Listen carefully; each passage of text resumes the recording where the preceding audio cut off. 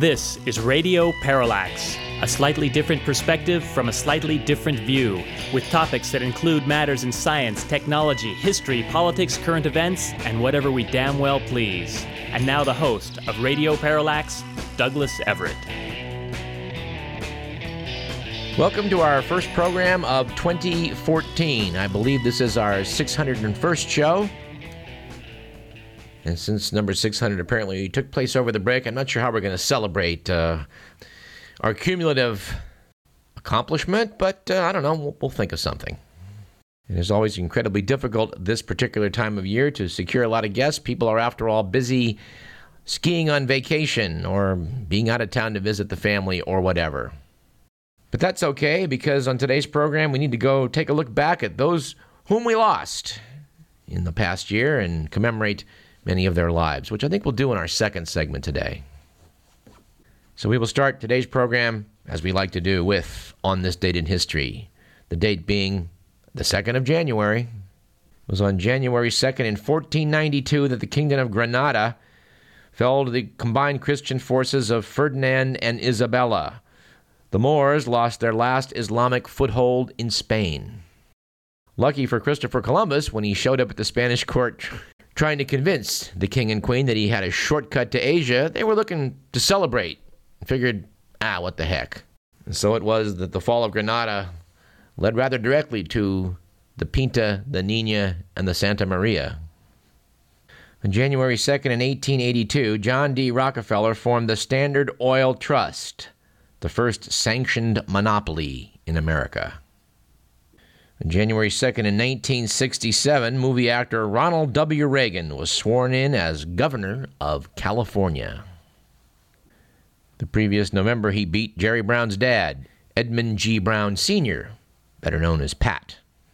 It was on January 2nd in 1964 that U.S. President Richard Milhous Nixon signed the federal law forcing states to set maximum speed limits of 55 miles an hour. And although Nixon would resign the following August, we were stuck with the 55-mile-an-hour limit for several decades after that, causing this correspondent to refer to it as Nixon's revenge. And here's an item that I think I should quote directly from the source of most of these references, the History Channel's Today in History, a day-by-day review of world events. And in the sidebar entry for this date is noted that détente was reversed in 1980.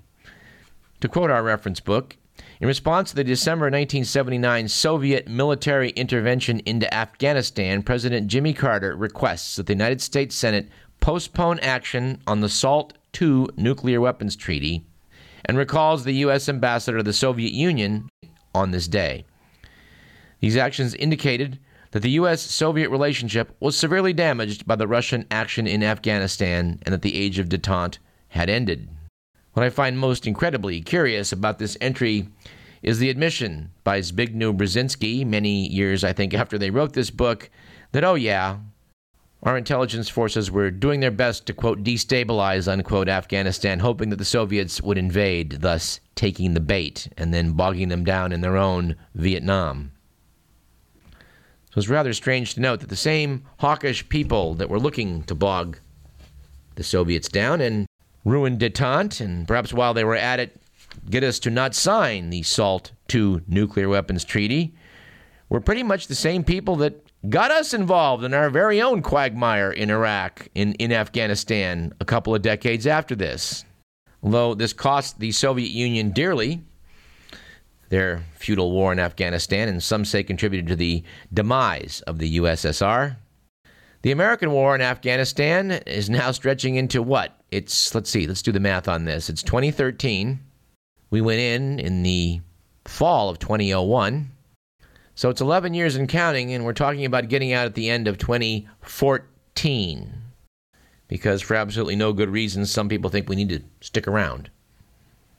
But let us not dwell on that. Let's instead note in our musical entry for this date, it was on January 2nd in 1941 that the Andrews Sisters recorded the Boogie Woogie Bugle Boy for Decca Records. The song became a classic World War II hit, and decades later, Bette Midler was able to make it work for her. Oh, and we usually don't cite birthdays on this date, but one of our heroes, I think, is worthy of citation. It was on January 2nd in 1920 that Isaac Asimov, the legendary author of wonderful science books and also some notable science fiction, was born in Russia. We're very sad that Isaac Asimov died too soon in general, and died too soon in particular for us to ever have recorded an interview with him for this program. All right, our quote of the day, and I really do like this one, comes from Aldous Huxley, who once said, "Sons have always a rebellious wish to be disillusioned by that which charmed their fathers." Sad to say, I think there's great truth in that. Our quip of the day comes from Michael Dell, who said, "If you're the smartest person in the room, find another room." Our joke of the day comes from the writers for Conan O'Brien, who noted last month, President Obama shook hands with Cuban dictator Raul Castro, or as Fox News reported it, foreign communist shakes hands with the leader of Cuba. Our anecdote comes from the life of Henry Ford. Asked once why he visited subordinates in their offices rather than summoning them to his, Ford said, "I go to them to save time. I found I can leave the other fellow's office a lot quicker than I can get him to leave mine." Our stat of the day is $187.6 million. This was the estate of an elderly retiree in Seattle named Jack McDonald. McDonald was a former attorney, living in this convalescent home, apparently collecting coupons, rarely bought new clothes. Rather frugal person. He astonished people when he passed away at age 98, when revealing he had this remarkable sum, almost $190 million, which he willed to charity. He apparently had played the stock market for decades, and clearly pretty well. All right, let's jump into the good, the bad, and the ugly.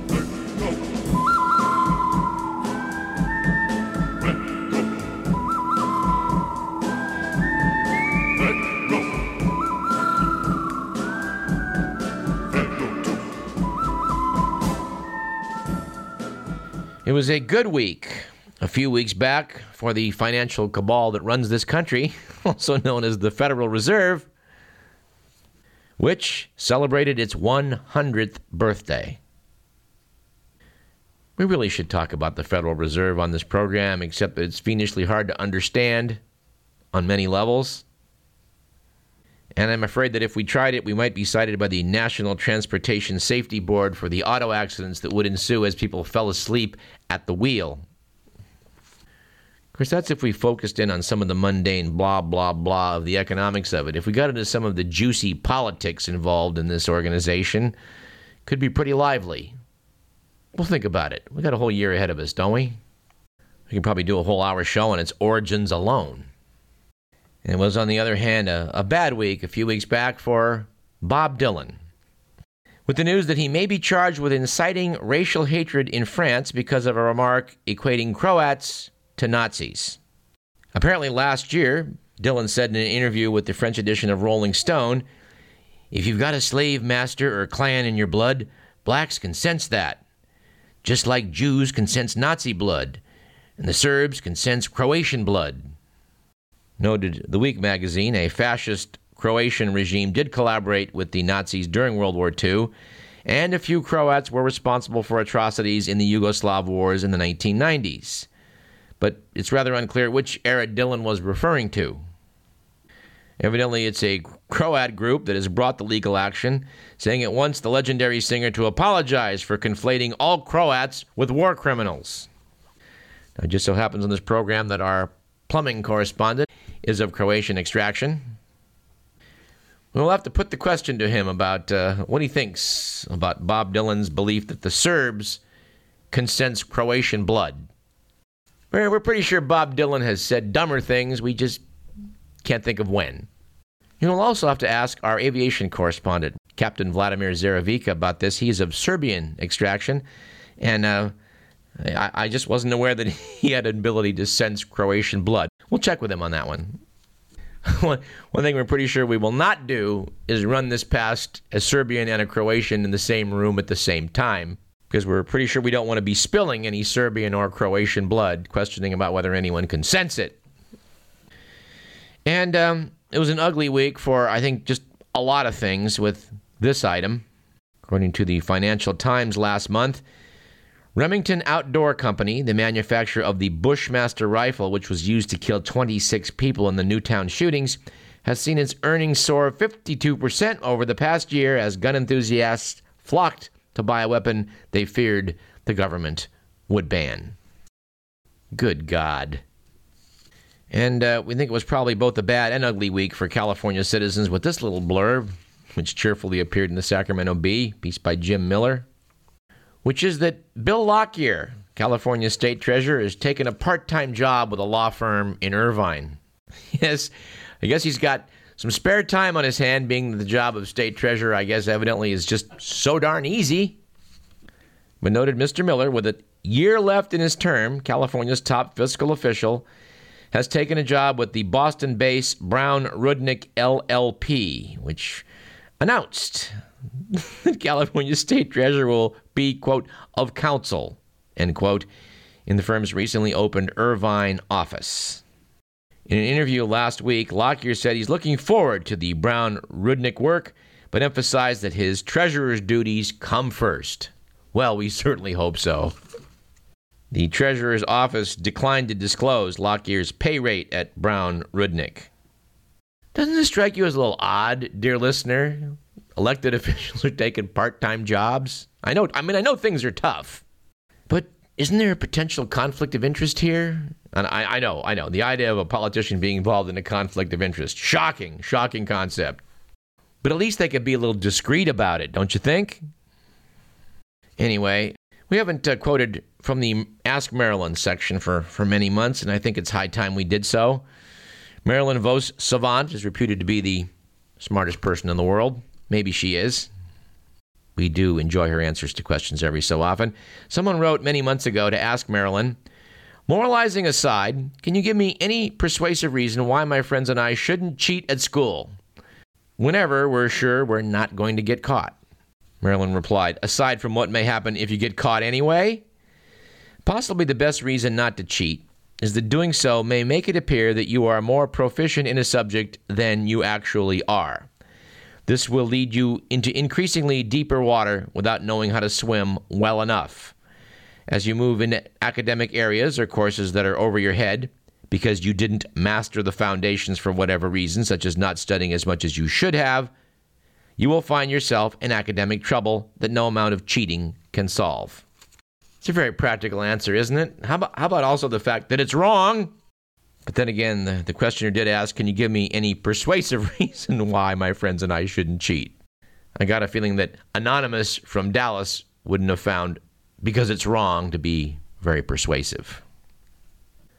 Let's talk about a few interesting science stories. We had the Discover Magazine Top 100 Science Stories of 2013 and only mentioned a couple of them.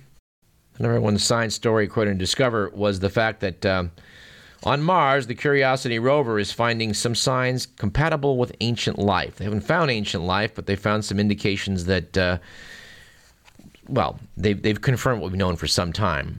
Mars was once a much more friendly place with a thicker atmosphere and lots of flowing water on the surface, as opposed to the dry, dead-looking world we see today. We're pretty sure that in 2014, there's going to be a lot of good science streaming back from these rovers. Not just the Curiosity, but the Opportunity rover is still alive after something like a decade now on Mars. That's a decade of Earth years. It's gone through 6 Martian winters, I think, at this point. Anyway, we certainly hope that when Comet C/2013A1 passes, as we mentioned on last week's program, half the distance between the Earth and our moon, past Mars, come October, that it doesn't, take out our little dune buggies. Tell you the one item from this list of top news stories in science, number 3 just is a little nerve-wracking. It shows a chart based on the air gathered from ice cores, I'm pretty certain, going back 500,000 years, correlating 500,000 years of time with our atmospheres CO2 levels. Atmospheric CO2 is varied between about 180 parts per million and 300 parts per million over the past 500,000 years. That's up till the 20th century, when all of a sudden our atmospheric CO2 levels broke through the 300 parts per million level, and now in the 21st century have hit 400 parts per million, something unprecedented over the past 500,000 years and possibly unprecedented for the past 5 to 10 million years, maybe a lot longer. We hope in the year to come, 2014, we'll get serious about this. Story number 4, which isn't exactly a science story, although it is, it's, I guess, more of a technology story, was titled The Never-Ending End of Privacy. The article specifically cites the introduction of Google Glass, the wearable computer with a head-mounted display that lets users record everything in front of them. This may make personal surveillance nearly ubiquitous, to which we add, we hope not. We will, by the way, be watching the court case down in San Diego, set for trial, I guess, this month, involving a Temecula woman who pled guilty last October for charges of speeding and distracted driving for wearing Google Glass. As reported in the LA Times last month, Cecilia Abade, 44, is believed to be the first driver in the nation to have received a ticket for wearing Google's computer-in eyewear. Google Glass is not yet on the market, but Abade was an explorer, quote-unquote, chosen to try out the product. She was stopped by the CHP on October 19th while driving north of Interstate 15 in northern San Diego County. The officer issued a ticket as a violation of Vehicle Code 27602 that makes it a violation to drive a vehicle, quote, if a television receiver, a video monitor, or a television or video screen, unquote, is visible. Abade's attorney, William Considine, told reporters that Abade would testify the glasses were not on while she was driving. Good ploy. He also plans to argue that the code does not cover Google Glass because it was written before Google Glass was invented. Said her lawyer, we're going to be arguing that Miss Abade's case is unique. It's different, the first of its kind, and there is nothing illegal to be wearing Google Glass while driving. I think we're going to have to side with the authorities on this one. Sounds like some, confused legal logic. First of all, I'm innocent, and second of all, I promise I won't do it again. So we're talking about bad technology. We need to visit this whole idea of having drones deliver your packages. I think I mentioned my trip. In fact, I know I mentioned my trip to the last Giants game of the year, and behind the crowd was one of these drones with like 8 little motors on it and a camera flying above the crowd, going back and forth. The thing looks to be substantially bigger than a laptop, and it's flying. A fleet of these things coming down your local street, trying to drop something off on your front porch. Well, it's just not a good idea. Aside from the invasion of the privacy, it's going to have a camera on it. It's going to have to be interactive with somebody flying the thing. I mean, it'd be great to be, nude sunbathing in your backyard as a drone comes flying over to drop off some Netflix, wouldn't it? And suppose, as it's swooping in to deliver that package, you happen to be popping out the front door. I don't know. This is one idea we just hope doesn't get airborne. But back to science stories for last year. We're still debating about this whole thing of whether Voyager 1 really is in interstellar space or not. The scientists seemed quite uncertain about this for the longest time. And all of a sudden they decided to announce, NASA did, after other scientists did, that, we're out there. We're in interstellar space now. We'll revisit that one in 2014. We also got a kick out of story number 11, the discovery of the Earth's biggest volcano, which nobody had noticed before. Of course, the reason is it's underwater. The Tamu Massif, an underwater volcano about a third of the way from Japan to Hawaii, is by far the largest volcano on planet Earth. The reason we hadn't noticed it before was that it was assumed all these giant lava flows came from several volcanoes. In fact, they all came from one. Although, curiously, it does not rank as the largest volcano in the solar system. It's only apparently got 75% of the volume of Mars's gigantic Olympus Mons. So it only gets the silver in this category. All right, let's close with one other item here. Fascinating science story. We talked about it on the show, but I think I'll just quote from Discover. in their look back on it. They called this the 15th biggest news story of last year. So the magazine, gastric bypass surgery, in which the stomach is stitched into a tiny pouch, has long been seen as a last resort for the dangerously obese. Doctors attributed rapid post-surgical weight loss to reduced hunger and restricted eating resulting from the smaller stomach. But new evidence suggests weight loss may result when the procedure alters the types of microbes in the gut. Scientists reached this conclusion by transferring microbes from bypass-treated obese mice to a group of lean mice raised in sterile conditions that left them with no intestinal bacteria at all. 2 weeks after the transfer, recipient mice had lost considerable weight. Another group that received microbes from obese mice in a placebo group undergoing surgery without gastric bypass stayed the same. The implications of this are pretty earth-shaking. We'll continue to follow this in the year to come. But let's take a short break. I'm Douglas Evett. You're listening to Radio Parallax.